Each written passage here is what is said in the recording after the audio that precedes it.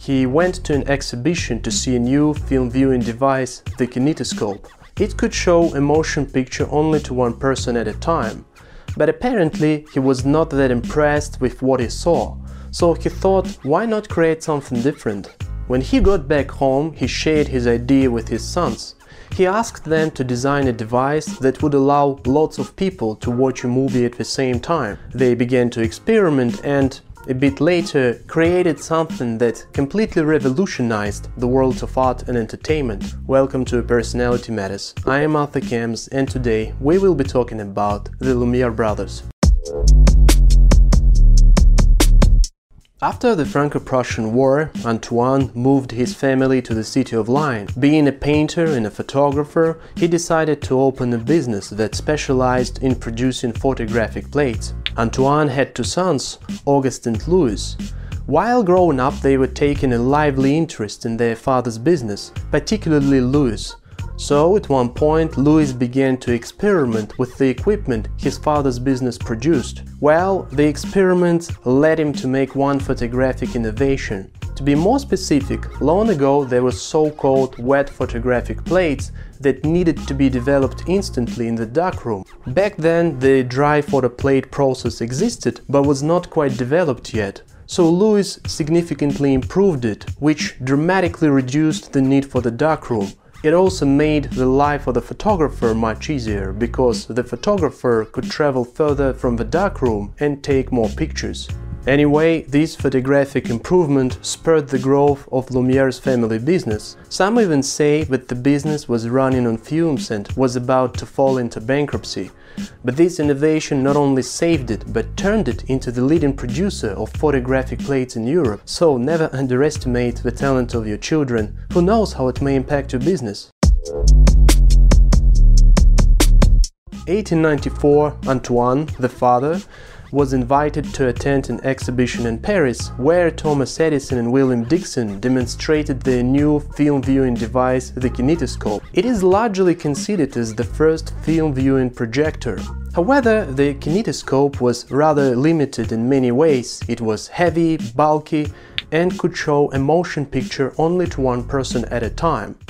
Basically, a person had to watch through a peephole.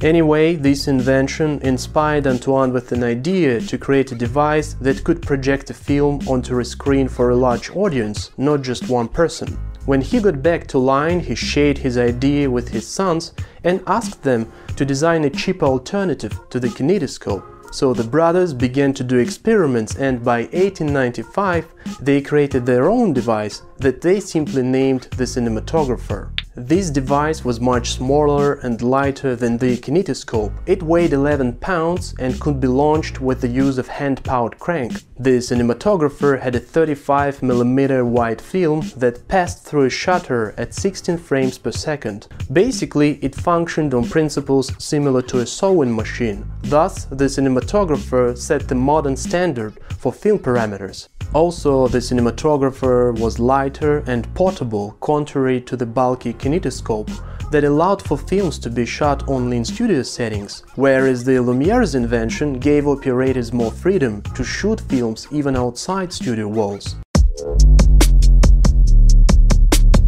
The Lumiere brothers demonstrated the cinematographer to the public on December 28, 1895, at the Grand Café on Boulevard de Capucines in Paris. And a month later, they presented their first movie, The Arrival of a Train at La Ciotat. It was a silent short film that lasted 50 seconds and showed a train station.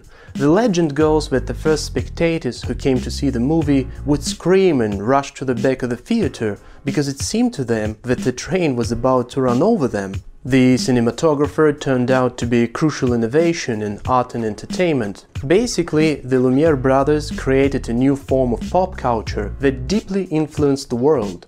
Interestingly, the Lumiere brothers considered their own invention more like a temporary thing, a short-lasting novelty. Not so long after they presented their first film, Louis said that cinema was an invention without a future. Well, as we all know, this prediction was totally wrong. Within the first 3 decades of the 20th century, cinema swept the whole world. It gave rise to lots of new, creative professions and turned into an organized business. Many people went to look for opportunities in Hollywood. The popularity of movies was growing fast and gave birth to such prominent movie studios as Paramount, MGM, and 20th Century Fox. Even the term superstar was born around that time.